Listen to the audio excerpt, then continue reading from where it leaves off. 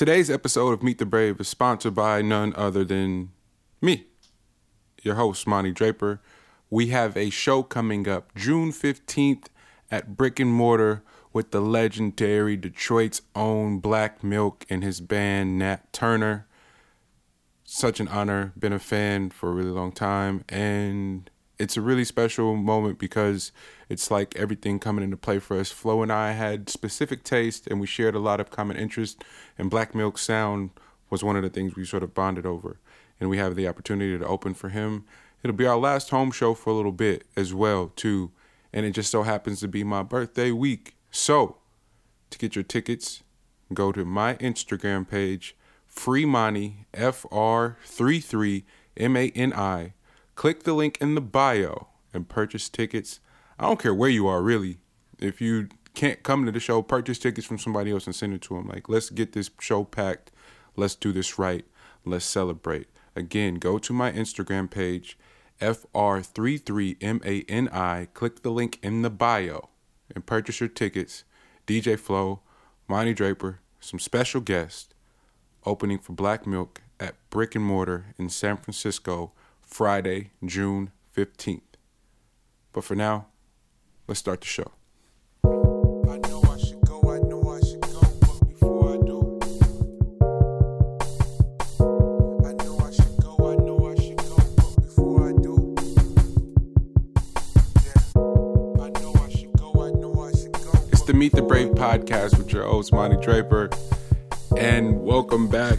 It was only a week, but gosh, it felt like such a long time, and I become so dependent upon expressing so many things through the podcast, and so many things happening in pop culture. It was a good break because I needed to walk around and like have some thoughts to myself without feeling like I needed to share them. But I'm glad to be back. I hope you guys are glad to be back. We took a break. Mainly for the holiday. I know people was like, I still got hit up like, yo, what happened to the episode today? But it's like, yo, it's holiday, everybody's kicking it. Like, I didn't really want to bombard y'all with content, but I don't know. Hit me with some feedback and see how we feel about, holidays that normally fall on a Monday, like just letting that live. A lot of the podcasters that I look up to didn't give zero fucks and still dropped that day, which was awesome. I'm glad they did. For some reason, it was a nice break. And it was nice to know that people really have become dependent upon the podcast every Monday. It's a special thing. But yeah, man, I think everybody's pretty tapped in, at least the ones that follow the show, seeing how much we've been traveling from, I don't even know where and when it all started, but LA multiple times, New York, Toronto, Portland a ton of times now. I know I'm forgetting somewhere and I can't even think of it, but we just been gone, working on a lot of music, performing, but mainly the music is what's been driving us all around the world, and it's been special. And in the process of that, been doing podcasts still, like got a lot of special guests coming up for you guys. And it's been amazing, like really sitting down and getting to know people that are on a similar journey to you. It's not all music, but there's a linear thread for all of us, like that are trying to break through. And I wanted to share my own breakthrough with you guys most recently. Shout out to my boy Ethan Mitchell, who I've done my entire next record with, and so excited to share that with you. We actually finished it. I was in Portland this last week wrapping it up. So, oh man, we'll have that discussion when it's time. But just know the record is done. We got we got some red tape to get into place, but just know that it's done, y'all. And I can't wait to share some exclusive shit with y'all, like how we're gonna do the listening sessions, like how it's all gonna roll out. You guys will have it first, everyone that just subscribes to the podcast at least. But in the beginning stages of working on an album and going back and forth to Portland, with Ethan coming from a specific punk rock background, he was showing me just showing me a bunch of punk rock stuff and a ton of fine art shit, and it was my mind was blown. If you saw my vision board right now, you would know that it's directly correlated to me building my relationship with my dog. So again, Ethan, thank you so much. But he showed me that Fugazi documentary, and for one, I'm like pissed that I went my whole life without knowing about this band, but I got introduced to them at the right time in my life and I needed it for a breakthrough. But essentially, the music was driving what they wanted to do in terms of giving back to the people and they like really wanting to make a difference. And they didn't let none of that stop them. And I think the hard thing that a lot of creatives have is like it's coming from a really pure place. But in order to do it, there's a genuine business knack that you gotta have in order to sustain this shit, or you just won't be able to do it. It's plain and simple. Like there's make no ifs, ands, or buts about it. You have to take care of your business in order to be able to continue to create. And I was struggling with that for so long because it seemed so intrusive to the process. But there is a way. And one thing one of the band members said that I don't know why it helped me break through, but it makes sense. It's like, as a creative, you can't do both. Like you can't be on the fence and like worried about what people are gonna say, because that is what is intrusive to the creative process, is allowing people's opinions and shit to stop you. And he was specifically referring to creating and expecting someone to care enough about what you have to say being pretentious. And that's the realest shit ever, because it is pretentious. Like just get over that from the beginning. It's like you sitting down, making something and going, yo, I want to share this with the world, is pretentious as fuck. It just is. And so if we're starting there, anything anyone has to say after that really shouldn't bother you, you know. And I needed that breakthrough, and a lot of people have been like, yo, you own one right now, you fired up. Like, nah, it was a breakthrough that I needed in order to continue on this path, to open up revenue streams that then only help me expand my creativity, because like I'm always gonna be resourceful. Like I went from, my first microphone was stolen from like the YMCA I went to, and it had electric tape on it, and I rapped in that like it was a $5,000 mic with no problem. So it don't matter what kind of gear I have, like I'm always gonna create. So if that's where we're starting at, then you got to get over, that fear of people projecting their fear, because that's all it is at the end of the day. People having anything to say, like, because if you don't fuck with it, just turn it off. But you going out of your way to consume it, and then to have something to say, and to continue to have something to say, and to continue to consume it, is just you projecting your fear. So for all the people, and not just musically, but if you have a business idea, if you have anything going for yourself, and there's naysayers around you, do the right thing and get as far away from those people as possible, because that's just them really, really trying to put their shit off on you because they see you doing it. You got to do it. You got to fall. You have to fail. And that doesn't mean the ride is over. It just means there's a ton for you to learn, so that when your number is called, you're ready. And I'm saying this because so many people would say exactly this, and I'd be like, yo, it's easy for you to say, my nigga, you got your break. And that's a shitty mentality to have too, because they're telling you for a reason. It's like that rough patch and that scary shit that's happening immediately on the other side of that is the breakthrough, is the breath you've been waiting for. And so I encourage you to just see your vision through to the end, make the proper adjustments, talk to the right people, bet on yourself, bet on yourself, bet on yourself, bet on yourself, bet on yourself. Can't emphasize that enough. And I know this sounds like some motherfucking like what is it, infomercial shit, but I'm sorry if it does, but it's the God honest truth, man. Like I'm just charged by the blessings, by the homies, by everybody just like stepping up and that stepped up and supported and helped see this through. To bring it all full circle is like why the podcast was started. Like I wanted to trap this shit in real time. I wanted to, and I wanted to do better about my truth. Like, cause ain't nobody own it against me. And I'm gonna tell you guys this story, and and because it's important. It's important. We do a really good job at sharing shit when it's good and when it puts us in a great light. But what about when the light is like, people might judge you on it. So let's start with, I'm gonna skip a lot of stuff, but I just want to share the last week. For example, Ethan, who I collaborated with on this record, we had a big blow up at the end of, like, we're done. We got one more session to do, and we decided to have a blow up over something so small, And my first reaction was like, to hell with this album take, and I'm walking away from it. And And what I realized is that my inability to express myself when I'm frustrated has continuously played as a roadblock into getting to the next level. And in the moment, I realized that immediately. I didn't want that theme to continue, and I realized I was just over it, And so it was hard as shit, but I had to take ownership and responsibility and like, yo, apologize to that man, like immediately, like just because honestly, what I was feeling was genuine to me.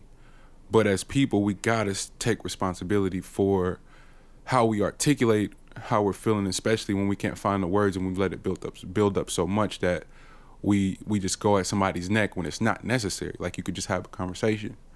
So immediately, that's how that was on a Thursday. I'm supposed to be there by that Sunday, so shit's rocky.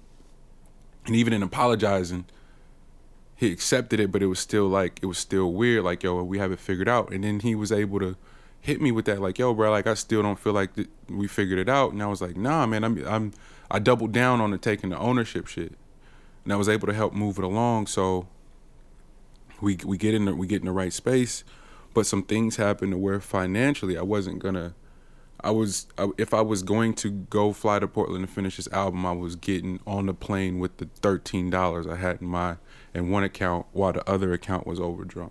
And so Saturday, Sunday, I'm trying to think of a way out of it because I'm terrified of leaving without any money, And Monday morning comes and I'm supposed to be on my way to the airport, and I'm still trying to think of an excuse. And by that time I'm on the way to the airport, still like, yo, fam, you about to get on this plane with no dough. And shit, get on the plane and land there, and y'all, I went the whole week with fucking $13, but every homie that pulled up on me was like, yo, let's go get lunch. So me, let's go eat. So like, food was taken care of, but we was in the studio. So just all I needed was fucking coffee and the music. Like, I was good. But that fear that happens right when when the breakthrough is there, I was damn near about to convince myself not to go. So we wouldn't have finished the album. Some other business deals wouldn't have happened. Like, it was an amazing, successful week. But I was seconds away from not going. And that's why I'm sharing the whole breakthrough shit. And I know that's no y'all probably tired of hearing it, but it's true. So literally that pathway of fear that's right in front of you, you do know that liberation is right on the other side of it. And I'm only sharing that because that's my truth, and that's what I went through, and that's what the show Meet the Brave is all about. And that's why I'm so glad to share this episode with you, with my next guest, because my favorite thing is finding new music. And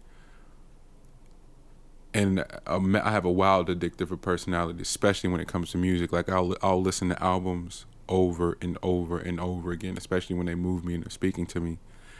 Flo and I had the opportunity to perform on the same bill with this incredible artist, Emily McLean, from Connecticut, but living in Oakland now. And when I tell you, one of the most incredible writers, singers, and just special people that I've encountered ever, I mean that. And I contacted her immediately after the show and didn't hear back, and didn't even think to take it personal. Like, it wasn't even a thing. Like, I DM'd her, which is weird, but I did let her know what a fan of hers I was, and wondered if she'd be on my show that she didn't even know about. But I had to at the very least see if she'd be down to have a conversation. And lo and behold, she hit me last week and was like, hey man, my bad, like, I needed a cleanse from social media. And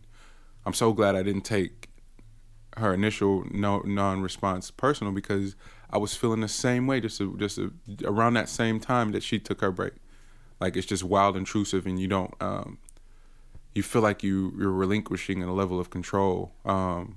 There was a day, it was on social media, and I literally had just seen the funniest video I've ever seen. Like, I was laughing, like, I damn near tears in my eyes. I was laughing so hard.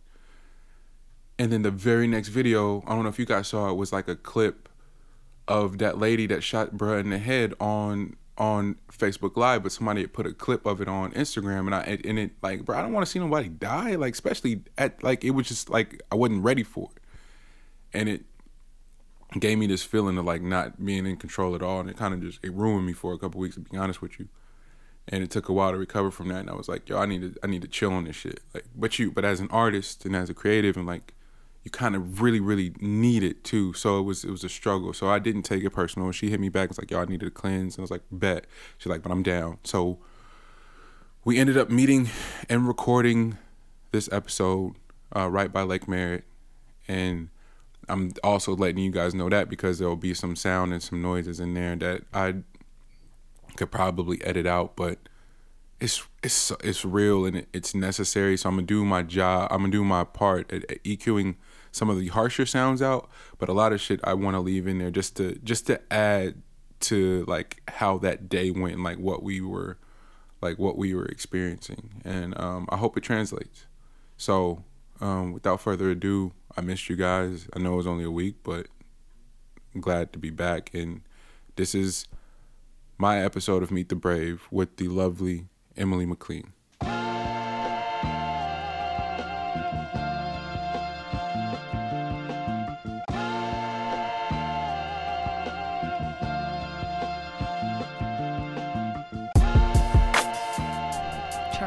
Like really giving.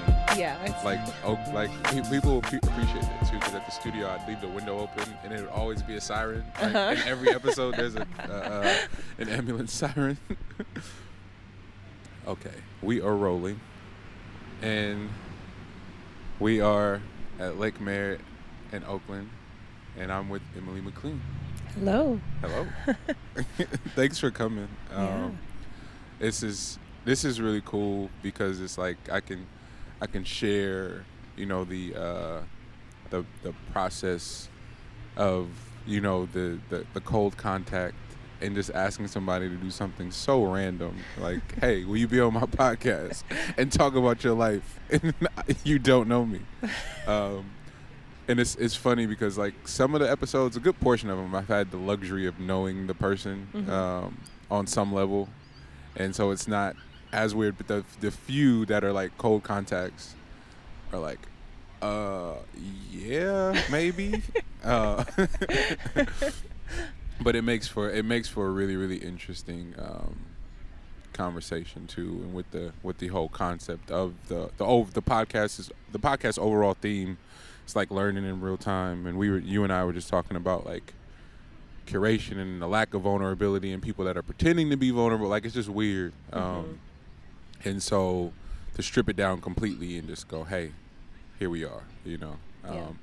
But thanks for coming. Yeah, thank you for having me. We did a show together a month ago, maybe. I think it was a month ago. Just about. It's in April. Okay, yeah. Shout out to the Think Beat guys, Yeah. One Way and Dion, and that was at Spirit House here in West Oakland, and yeah, oh my gosh, it's just like, because to be honest, I wasn't familiar before, and you just walked in, you had your amp and your guitar, and I was like, what the heck is she gonna do? And to watch an entire room of like, I don't know, that just the crowds in Oakland specifically can be really strange, and you like, everyone was like dead silent, like watching you. That was the coolest thing. I was really surprised. I was so ready for people to talk over me, and no, the whole room went, and then there would be a few like spot conversations, and the other people in the crowd would be like, shh. I was like, damn, this is dope. But we're gonna give people the backstory. So let's start at the beginning. Okay. For you, where are you from originally? I was born in Connecticut. What? I know, crazy. What? Explain Connecticut to me. That's like that place is a mystery. All I know is it the should office. remain a mystery. It is a terrible place. Is it really? Yeah, it's horrible. What's bad about it? Yeah, it's there's a lot of wealthy people who are very oblivious to their the outside world It's from a bubble. their bubble. Okay. Yeah, Okay. and just a lot of the social there's I think one of the largest economic disparities in the country there. It's Wow. like, yeah, it's pretty crazy, and it's really segregated, and Wow. just it's a kind of strange place that's right next to New York City. So, What's the drive to New York? Is it 2 hours? where I grew up, it was like 20 minutes away, New York. Oh, okay. Wow. So, yeah, I was like right outside of New York, and Okay. I moved to the Bronx when I was 16, Okay. and then lived in New York for a long time, Mm-hmm. and then moved out here, moved back to New York, then moved out here again. I like to kind of bounce around. Well, then that's that. And shout out to the ice cream man. His bell is like, you get used to it kind of sitting here and you forget it. But I know in the podcast it's going to be really, really loud. And I'll do my best to EQ it. But let's go, because I've Connecticut, I have limited experience in with Connecticut. It's so funny meeting people from different places, and whatever my own relationship with it is usually through music or sports. So Connecticut in particular, UConn, like that was just the school. That's it. Like, but they having such a powerhouse team for at least all of my childhood, and even into up till recent, they've always been like a powerhouse. But that's sort of just a like a speck on the entire like scope of what centers around that state and that area in particular. And so growing up, were you able to identify that early, like the disparity between everything, or did that So I grew up in it's like in town housing in Greenwich, Connecticut, which is a really wealthy area. It's all the commuters from New York, but in growing up, all the people of color most of the people of color were in Section 8 housing and in town housing. Got you. And so it was pretty apparent, like, oh, this is where all the black people are. And, and those huge houses over there, it's like you could see the wealth disparity pretty clearly. Wow. And then what your parents and siblings? How many? I have 2 older brothers and 1 younger brother who we adopted. He's my cousin. Okay. So. Okay. And what was all boys? So I imagine you like pretty tough, like. I guess.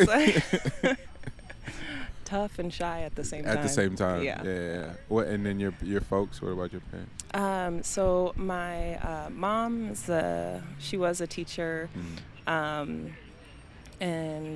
she pretty much supported all of us. Gotcha. And my dad, he was a writer, but. Creative writer. Yeah, he actually wrote a novel about aliens taking over Woodstock. Wow. He's a very weird guy. Wow. Yeah. Aliens taking over Woodstock. It's a super original concept, though. Yeah, exactly. Have you read it?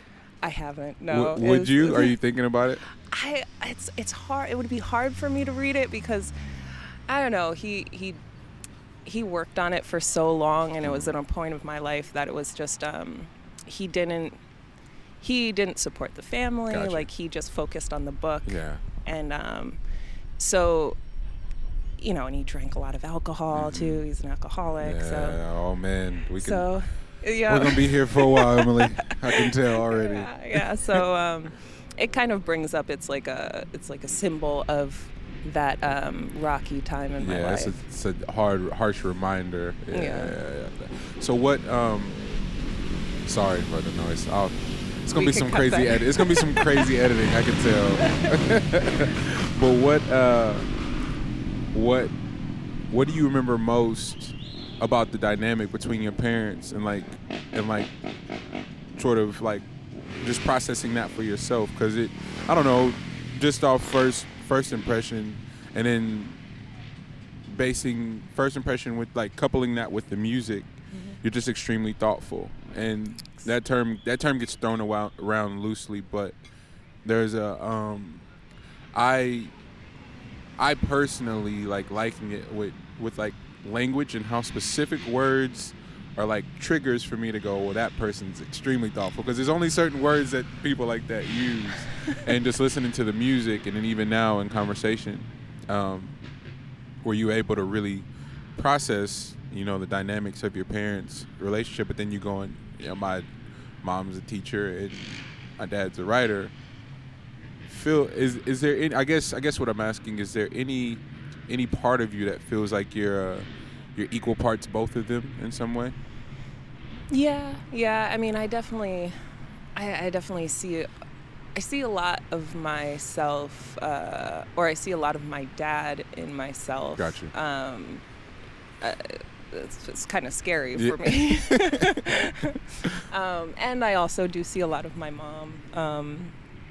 And it is interesting. They're like, I've noticed that they are kind of extreme, on the spectrum. They're on extremes of like, my mom was completely giving and, selfless. Gotcha. And my dad was very selfish and, didn't give a lot. So it's, it was... I feel like it's also interesting to reflect on my life of just being kind of caught in those extremes of like extreme wealth and, poverty. And I saw a lot of extremes. Absolutely. What grade did your mom teach?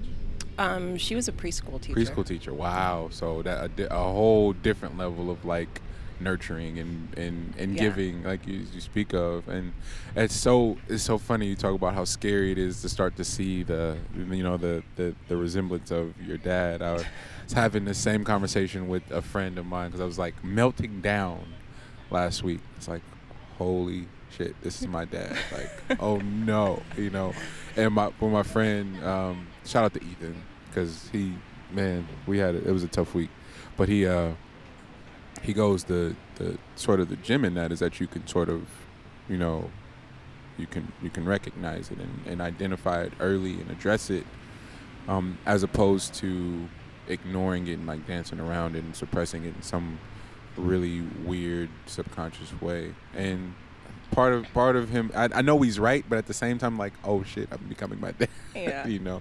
But I think you said it best, that when you look at the spectrum of where both of your parents fall, in a similar way, both of my parents fall on opposite sides of the spectrum, and I'd like to think I'm in the middle, I guess. Yeah,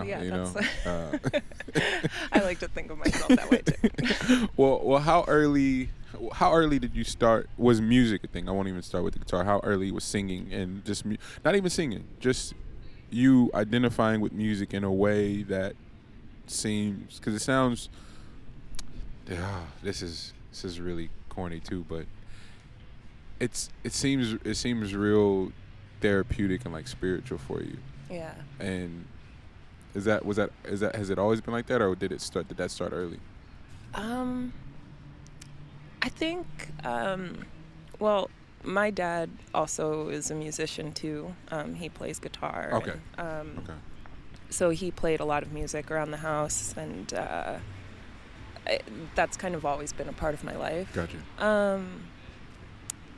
I think, music has always been kind of a place to process emotions and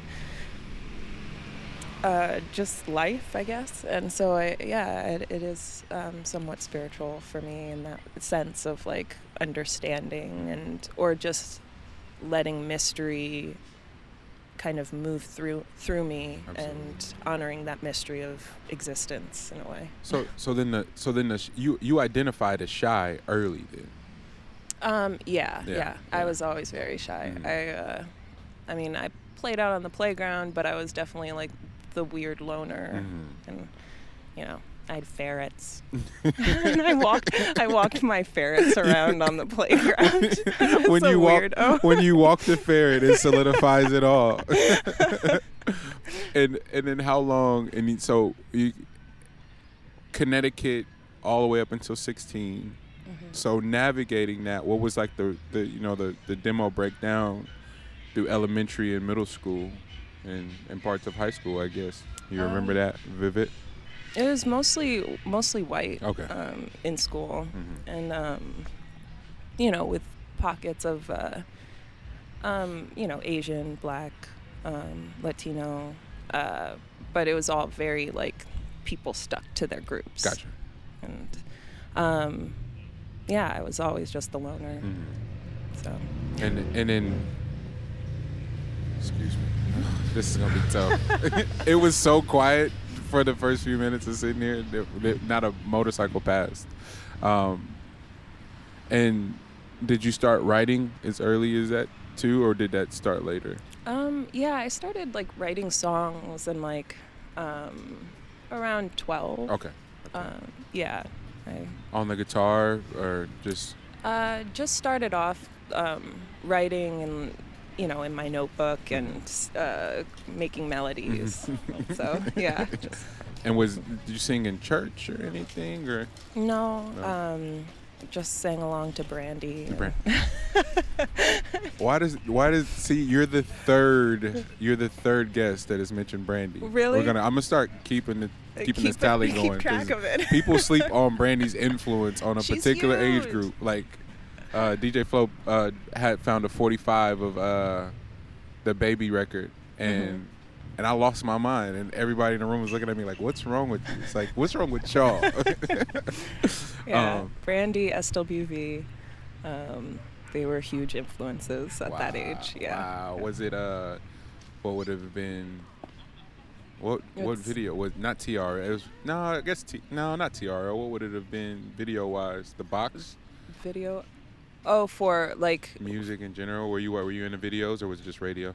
I was definitely into videos. It was definitely TRL at that point. Okay. Yeah. Okay. But yeah, and I had my brothers were into, music that I obviously wanted to be like them, so I just listened to whatever they listened to too.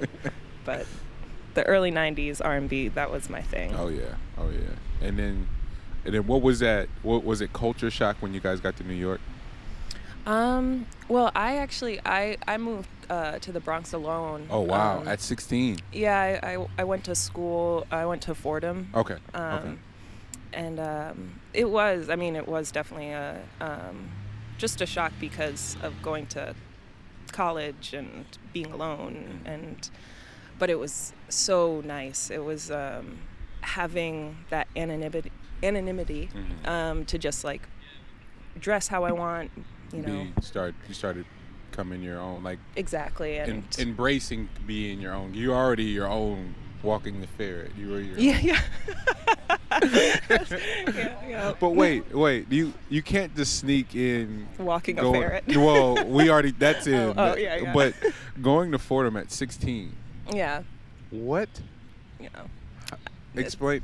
Let's go back. Explain that, because we just skipped that, and that's important. How do you get to college 2 years early? Well, I think it was a combination of that my birthday. I have like a later, or September 30th is my birthday. So it's early or late, I guess. Yeah. Depending on how you look at it. Yeah, exactly. Yeah. And also, I really hated high school, and so I doubled up on classes and. Wow. We have open periods, so instead of taking an open period, I took another class. And wow, Emily, that's impressive. And then did your parents have any reservation about you going to New York that early, or was it just like, makes sense? Yeah, they're like, go for it. And you lived on campus first, correct? Yeah. Okay. And then you have to stay on. Well, I imagine for a while at 16, or is it just like any school where it's just that first year you have to stay on campus? So I was only at Fordham for a semester, and then I had transferred to the new school. Oh wow! I studied jazz there, and then. Wow. This is great. Okay, I'm sorry. Go ahead. And then I moved to Harlem, and I stayed in an apartment there. How old were you when you got your first apartment? 17. There's so many layers. You've independent since 16, maybe even a little bit earlier. I imagine, huh? You feel like would you say earlier than even before leaving? Yeah, I would say that I kind of was already kind of doing my own thing by that point. And then what was the study jazz always the plan, or did that just sort of develop when you got to the city? That kind of just developed. I really actually wanted to be an artifacts curator because I really liked history, and I realized that being at Fordham, it was a lot like high school. It was a closed campus, so it felt really confined, and I saw people that I saw, every day. Yeah. I just realized, why aren't I doing music? Am I afraid of, of not doing that conversation early. Yeah. Oh my goodness. I'm still having that conversation. So, but and was there anyone there, a mentor or anyone that helped with the breakthrough, or you're just exploring this stuff on your own? Because at 17, I couldn't even imagine having that conversation. Like you said, having it now, and it's still pretty scary. So at 17, you're having that conversation with yourself. It's just, I don't know, it's impressive. But I'm wondering, was there anyone there to sort of lean on and bounce ideas off of? Yeah, definitely my oldest brother. I talked to him a lot about stuff, and I think also I had a very rich inner dialogue from a young age, just because I've always struggled with melancholia or just depression. Yeah. I'm just always on the sadder side. So I always had those conversations of why are you feeling this way? Really walking all the way through it. That's excuse me. That's, I don't know. It blows me away. I don't know, because I can relate on some level when you talk about doing your own thing and being pretty independent early, and it's this reoccurring theme with the particular group of having to grow up way too fast and alone, and depending on so many variables outside of their control, that could either be a great thing or a bad thing. There's no right or wrong answer, at least not for me. Because I've seen people that had to grow up really fast that aren't doing well, and I've seen people that had to that are thriving right now. So I don't really know, but it's one thing to have to do it, it's a completely other to become dependent on it. That inner dialogue that you're speaking of, and I'm wondering where the self-awareness, I guess, was it really, can you attribute that to the dynamic with your dad of the self-awareness, you think? Yeah, I mean, I think it's hard to say. I mean, I think it's also a personality thing, but it's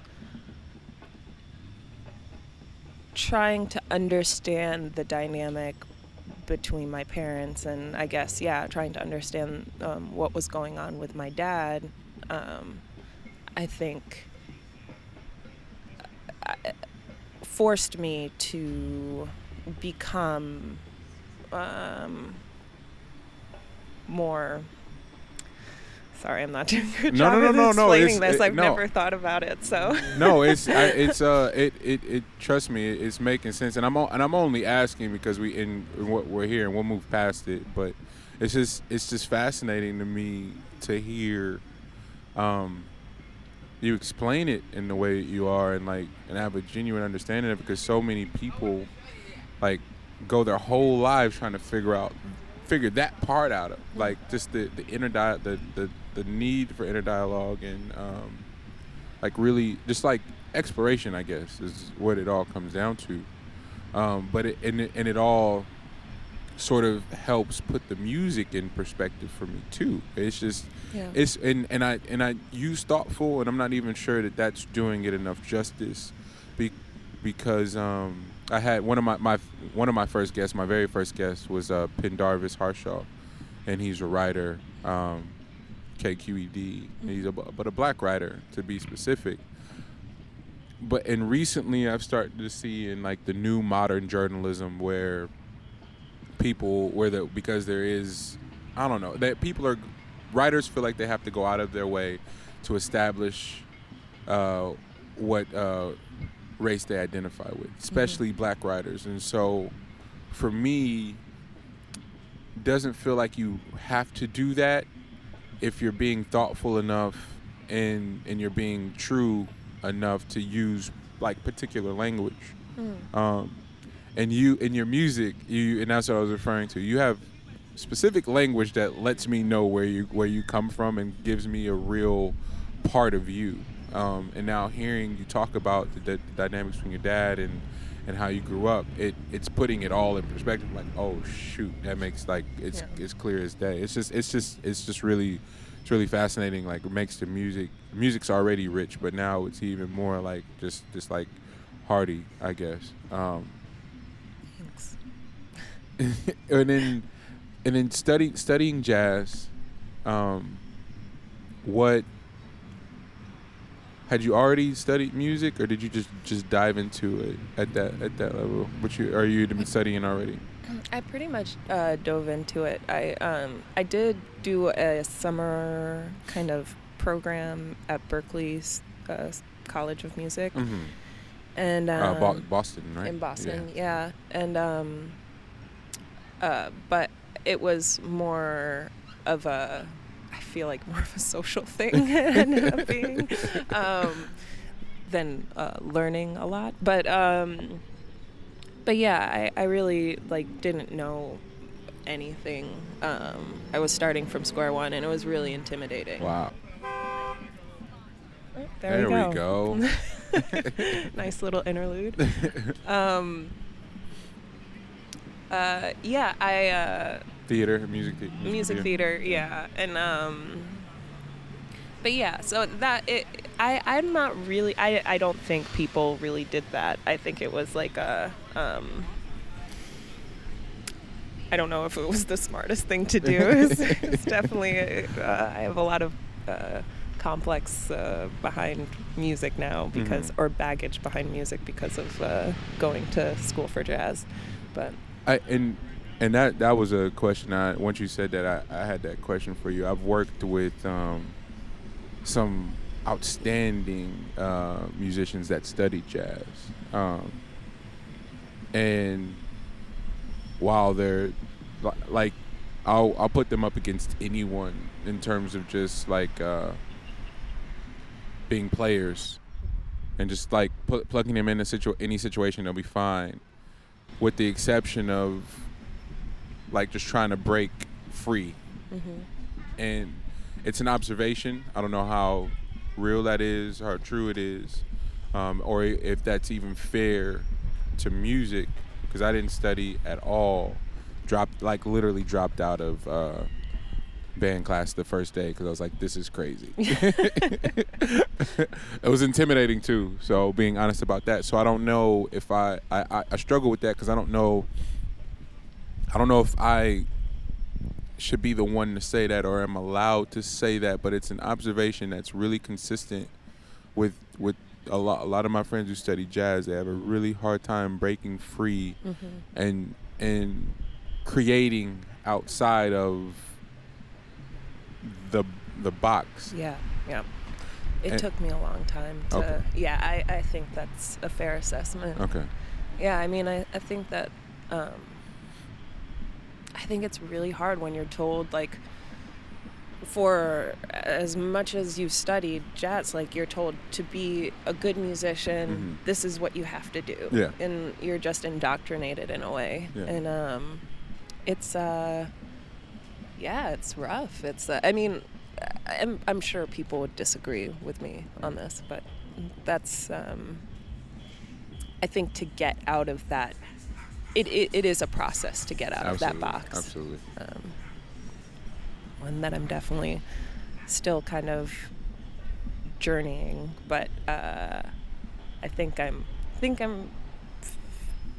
finally cracking open that box. What is, and I mean, because in all fairness, I say the box of jazz as like this weird irony, because to me, jazz musicians should be the freest people walking the planet. And when you see it taught, or you hear someone that's a student, it's all centered around this box, and it just doesn't make sense to me. But maybe it's because I don't understand theory and all. It's like maybe it's because of that. But it seems to have this weird sort of like comedic irony on it, where it's like, wait, what? I think that's like, it's just institutionalizing any sort of art form. It's like it never really was taught that way before. You know, it's like you had a mentor, and that mentor taught you everything, and it was. And you found you in the process of following your, doing your apprenticeship, and I don't know, when you think about like ancient times or whatever, like the whole idea of having an apprenticeship just makes so much sense to me. Makes so much sense. Like learning in real time, and like breaking down, like learning the entire foundation just to find you. And my lens of everything is really through hip hop.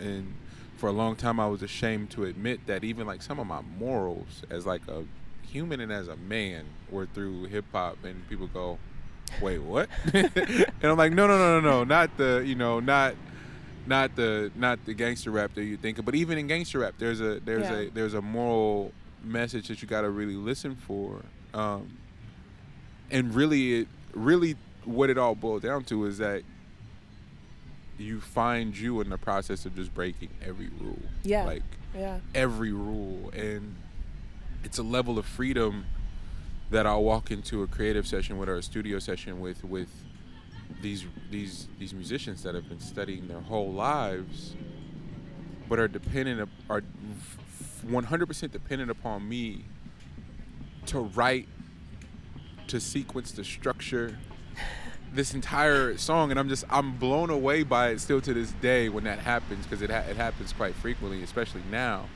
I'm just like, wait, what? Like, and it means a lot to have their respect on that level, but I do walk away sad just wanting them to be able to break free.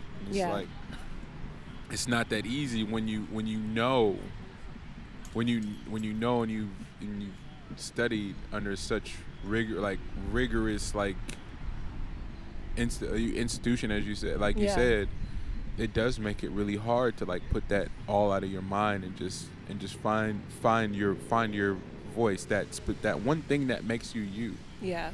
And because like, I mean, like for 4 years it was like, you gotta eat, breathe, sleep music. If you don't, like, you're not a musician. And you're looking at like Coltrane and Monk, and you're like, oh my God, I can never be like that. Like, Sarah Vaughan, like, what? I can't sing like that. And so it's and you have your teachers who are slightly bitter because they didn't make it, and so I'm glad you said it. I'm glad you said it.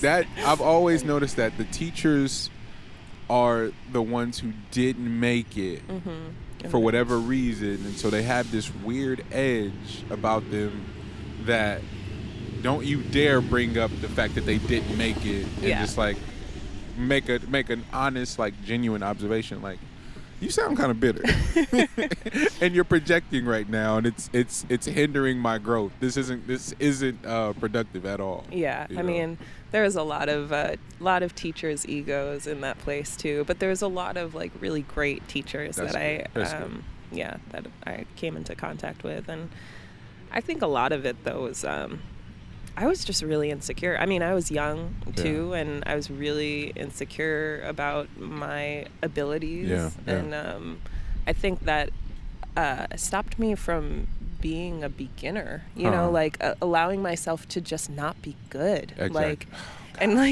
and I think that's I regret that the most. Yeah.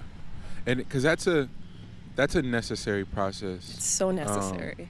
To just accept. Funny story. Towards the end of college, it was getting clear that the next level of basketball wasn't going to be a thing, and so I was like taking music even more and more serious. But I would sort of sit around, like just out of being naive and silly, would sit around and wait for. And this is like the email age of like working together was like getting really popular, and waiting for people to send me beats. And my mentor comes home one day and is like, "You're pathetic. You should learn how to make a beat." I was like, "No, I don't want to make it." Like I got so mad at him for suggesting that I tried to learn something new. Like I really got mad at him, but I only got mad because he was right. Yeah. And came home the very next day, and he had gotten me a beat machine and like some software. He's like, "There you go, figure it out." I was like, and literally didn't touch it, just let it collect dust. Moved back home and moved into this amazing house with all this incredible equipment, and was still doing in that process of like sitting around waiting for people. And it hit me. It was like, holy shit. This was 3 years later, mind you. And he was like, it's like, oh, I should learn how to make it. But I realized it was the fear of being terrible. Yeah. And I called my mom and I went, "Mom, I don't remember being bad at basketball." And she laughed. She was like, "Ha, you didn't have to go to those first practices." And I was like, oh, damn.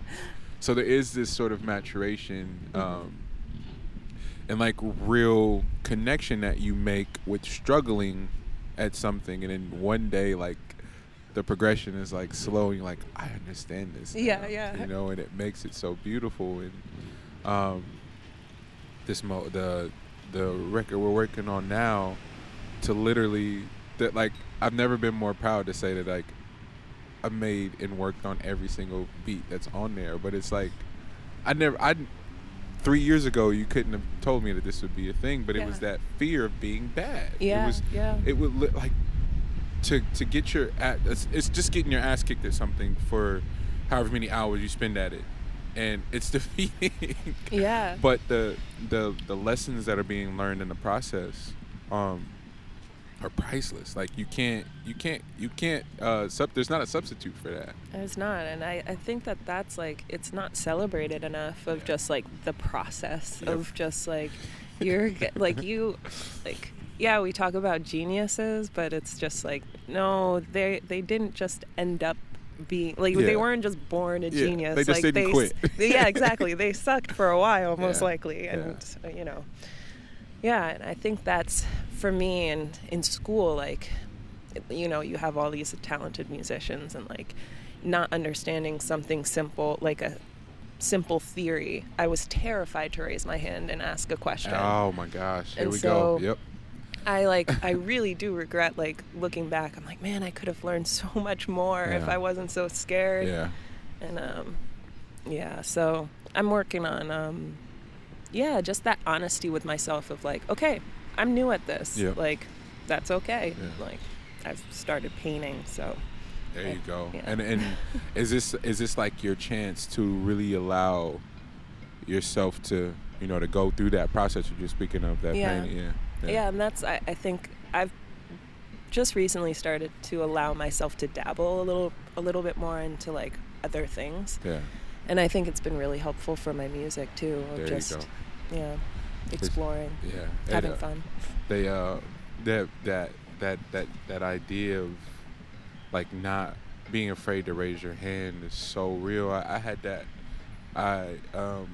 In college, one of my favorite group partners was this. I had two favorite in lecture hall.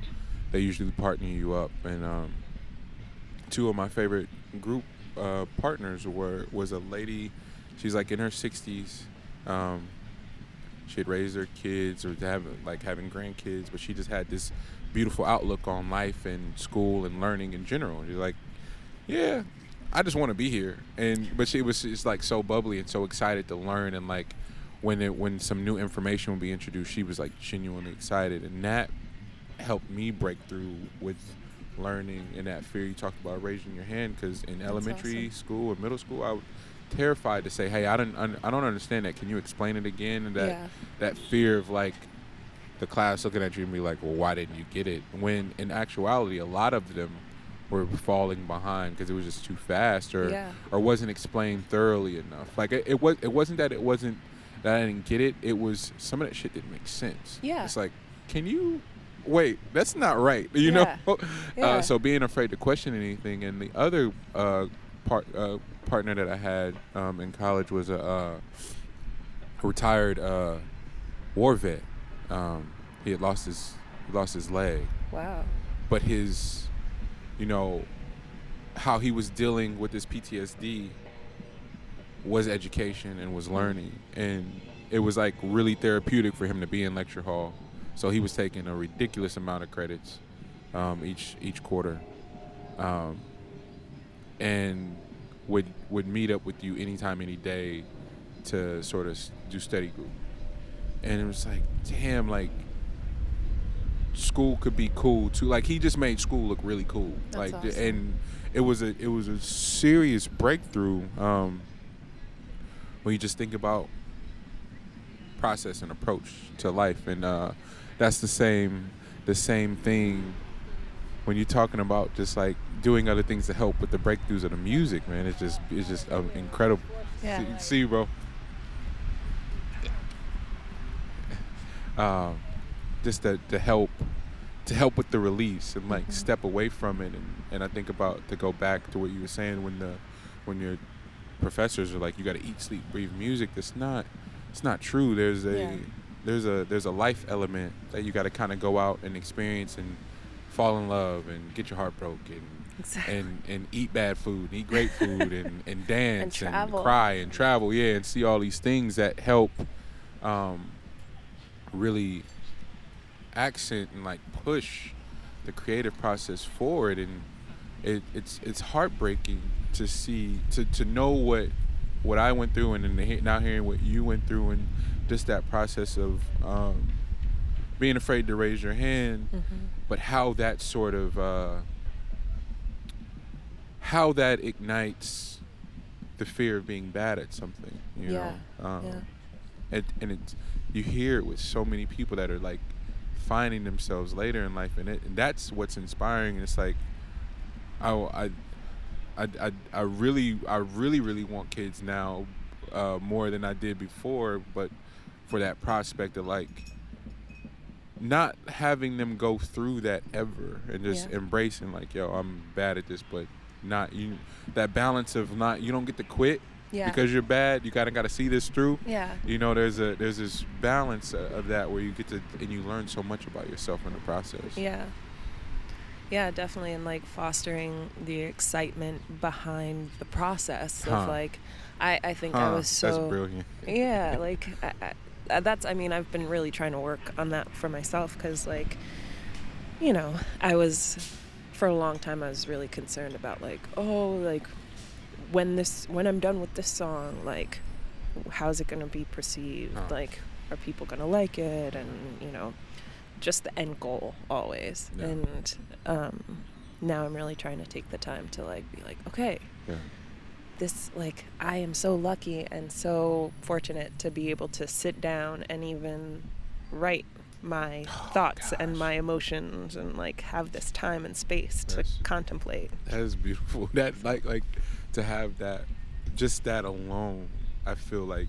is the win of everything, you know, to arrive at that point and to remind yourself of that constantly. And that's honestly something I've been working on, but being honest, like struggle with still to this day, because just allowing so many outside variables impact just that alone, when that's just something that can always be mine if I allow it, you know, like that. I'm so glad you said that. I completely got off the timeline of but we did Brooklyn, Harlem, 4 years at studying jazz. And when I graduated, I moved out to San Francisco. Why? Why? My brother went to school out here. Okay. So he was living in San Francisco, and I wanted a change from New York, and I was like, yeah, I'll try something different and try a different pace of life. And so, yeah. Was that scary at all? Yeah, it's terrifying. I mean, coming from, like, you know, when you're in New York, you're told, like, it is the city of all cities, and, like, if you move, you're moving away from, like, the center of the world, and, like, you're gonna miss it all. And so there was part of me that I was like, am I giving up? Is this me giving up if I move? And I came out here and I was like, wow, it's so much slower. People are okay with just spending the whole day in the park. Like, this is awesome. And then, like, you know, the fact that there's a lack of seasons, you kind of lose track of time. What's going on? Yeah, and then 2 years later, I was like, oh my God, I need to go back to New York. I need to be more productive. But I actually was extremely productive when I first moved to San Francisco, but it didn't feel like it was hard, which was nice. Yeah, it's crazy how we associate success with things being hard. Like, it shouldn't be this easy. It's like, no, that's okay. Yeah. You go back to, how long did you stay in New York when you went back? 2.5 years, and then the polar vortex came. It was like one of the coldest winters, and I was like, I'm going back to California. And then have you been here ever since? Yeah, well, I kind of. I've been traveling off and on for a long time. Okay. I first went to the Middle East and did like a 3-month traveling thing on my own. Wow, the Middle East on your own. Well, I visited a friend. I went to a wedding in Israel. Okay. And then I went to Turkey, and then went all through Europe for 3 months. And this is crazy ignorant, and I'm acknowledging it now before I ask, but the narrative we're constantly fed with the Middle East is how terrifying it is for women. And so when you say that's why I said Middle East alone, like, whoa. Yeah. Did you experience any of that there? Well, a little bit in Turkey. It was more just it was the first time that I realized that I was the only woman on the street, or like I was walking through the town, and and I felt kind of weird, and then I looked around and I was like, oh, I'm the only woman here. What does that even look like? What? It was just it was I don't know. I mean, it was definitely a change, like a definite shift of like, oh wow, okay, I need to be a little bit more aware here. Yeah. So that was there, and actually, I guess it's a year or 2 years now. But I went to India and Southeast Asia for 6 months, and I went with my partner. But I couldn't imagine going to India alone. That's something that would be really scary, I think, as a woman, going alone, because even with my partner, it was kind of scary. Wow. See, meet the media and entertainment, how we're fed, and the authenticity of it. Like, I'm worried because it shapes so many of our realities. Yeah. And it has this lasting impact where it paralyzes people with fear of traveling and experiencing new places. And like my mom, for example, I found myself like getting genuinely irritated with her for not traveling more. Like, she's retired and she can, and it just hit me in an airport, the airport in when we landed in Berlin. No. Yeah, when we landed in Berlin, I went, oh my gosh. That male privilege, like, I'd heard people say it and like kind of scoffed at it, like, what? Talk about male privilege, you being ridiculous. And then there's this whole thing with like, you mean I know white privilege, but don't you dare go black male privilege, and it's real. Yeah. Like just to be able to move. I mean, there are the things that we deal with, but a woman, and then to be a woman of color, oh my God. Like I was standing in the airport, excuse me, Emily, like I was in the airport like crying because I was genuinely mad at my mom. Like, are you kidding me? You don't want to travel, you missing out on life, like just going in on her. And she was like, okay. It's like, son, it's not that simple. Love you, bye. And then it hit me like, oh damn, like I there's a level of oblivion that I'm operating with that I could never ever understand what it is like to be that vulnerable. You know, like like constantly around the clock. And that's why I asked that. So thank you for sharing that. How has the traveling impacted the process of creating, if it has at all? I know it has, but how can you say specifically yet? Yeah, I mean, I've thought a lot about it because I think after going to like India and Sri Lanka and like just the music there in general is just like incredible. Really beautiful music, and I think I really appreciate the kind of sincerity of the lyrics. Like, you know, on the bus rides we would see these music videos and like they would have the English subtitles and just the simplicity. It's just straight. Yeah, it's just like, I love you, you know, like you are my world. But like the way they sing it and like the way this genuine kind of sincere lyrics came across, it was just so powerful. And I think it impacted me to be like, okay, I don't have to be so clever all the time. Like, there you go. I can really just be sincere, and I don't need to be afraid of being sincere. Wow, that's a hell of a breakthrough. Because I went through something similar and trying to like understand like people's attachment to certain artists, and it was exactly that.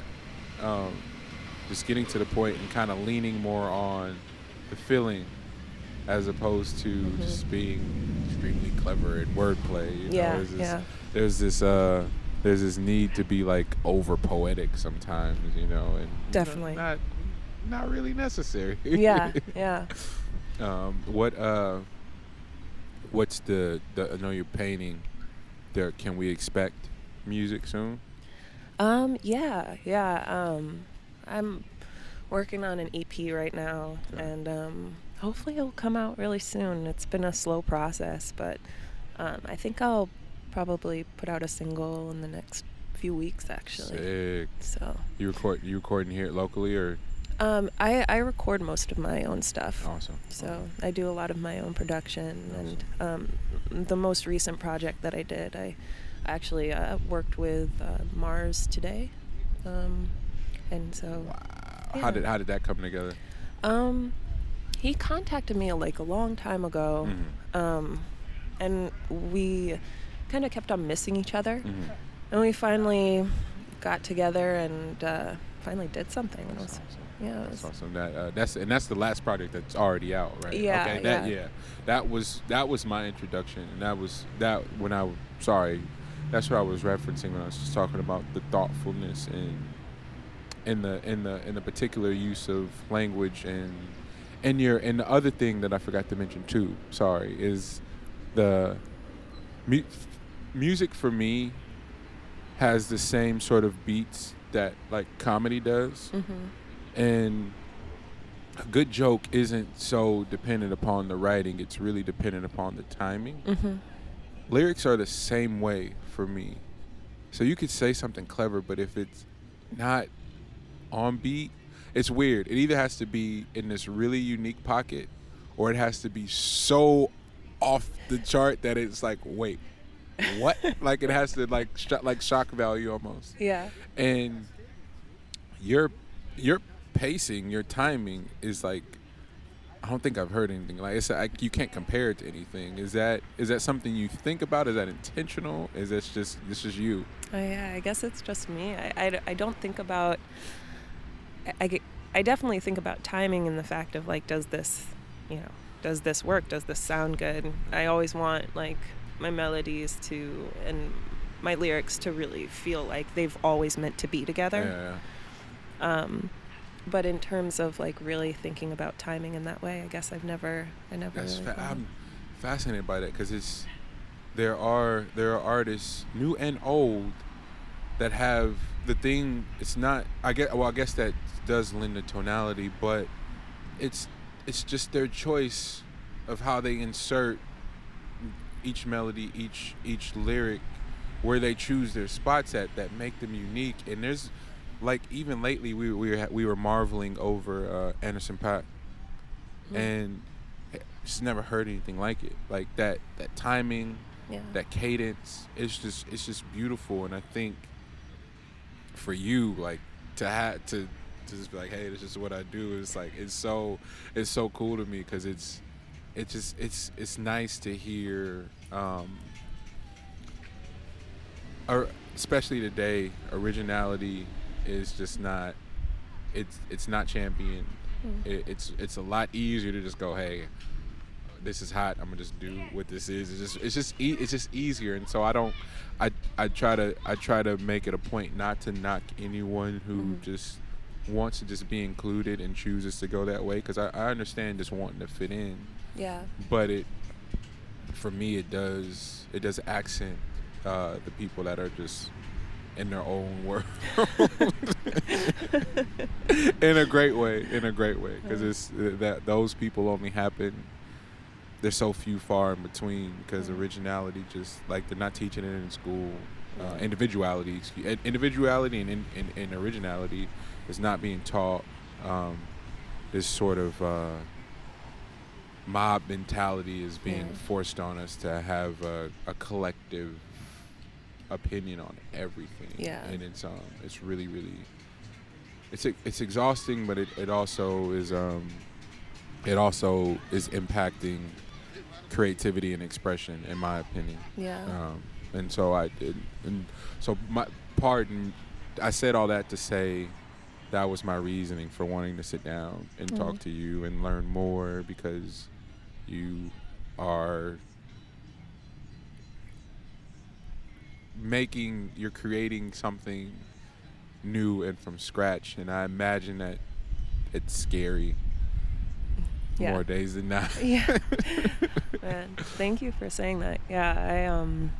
It's really scary. I think it'd be hard to meet anybody who does anything creative that does, that they don't question themselves, and they're not afraid of like, oh, am I sharing too much of myself? Is this gonna, am I gonna be rejected? Or people not gonna like me? That type of thing. And so I really appreciate you saying that a lot.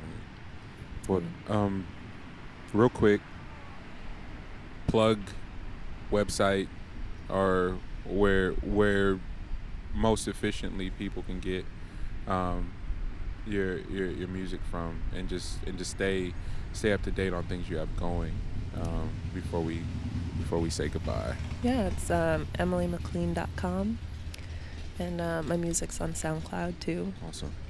Yeah. Thank you, Emily. Thank you so much.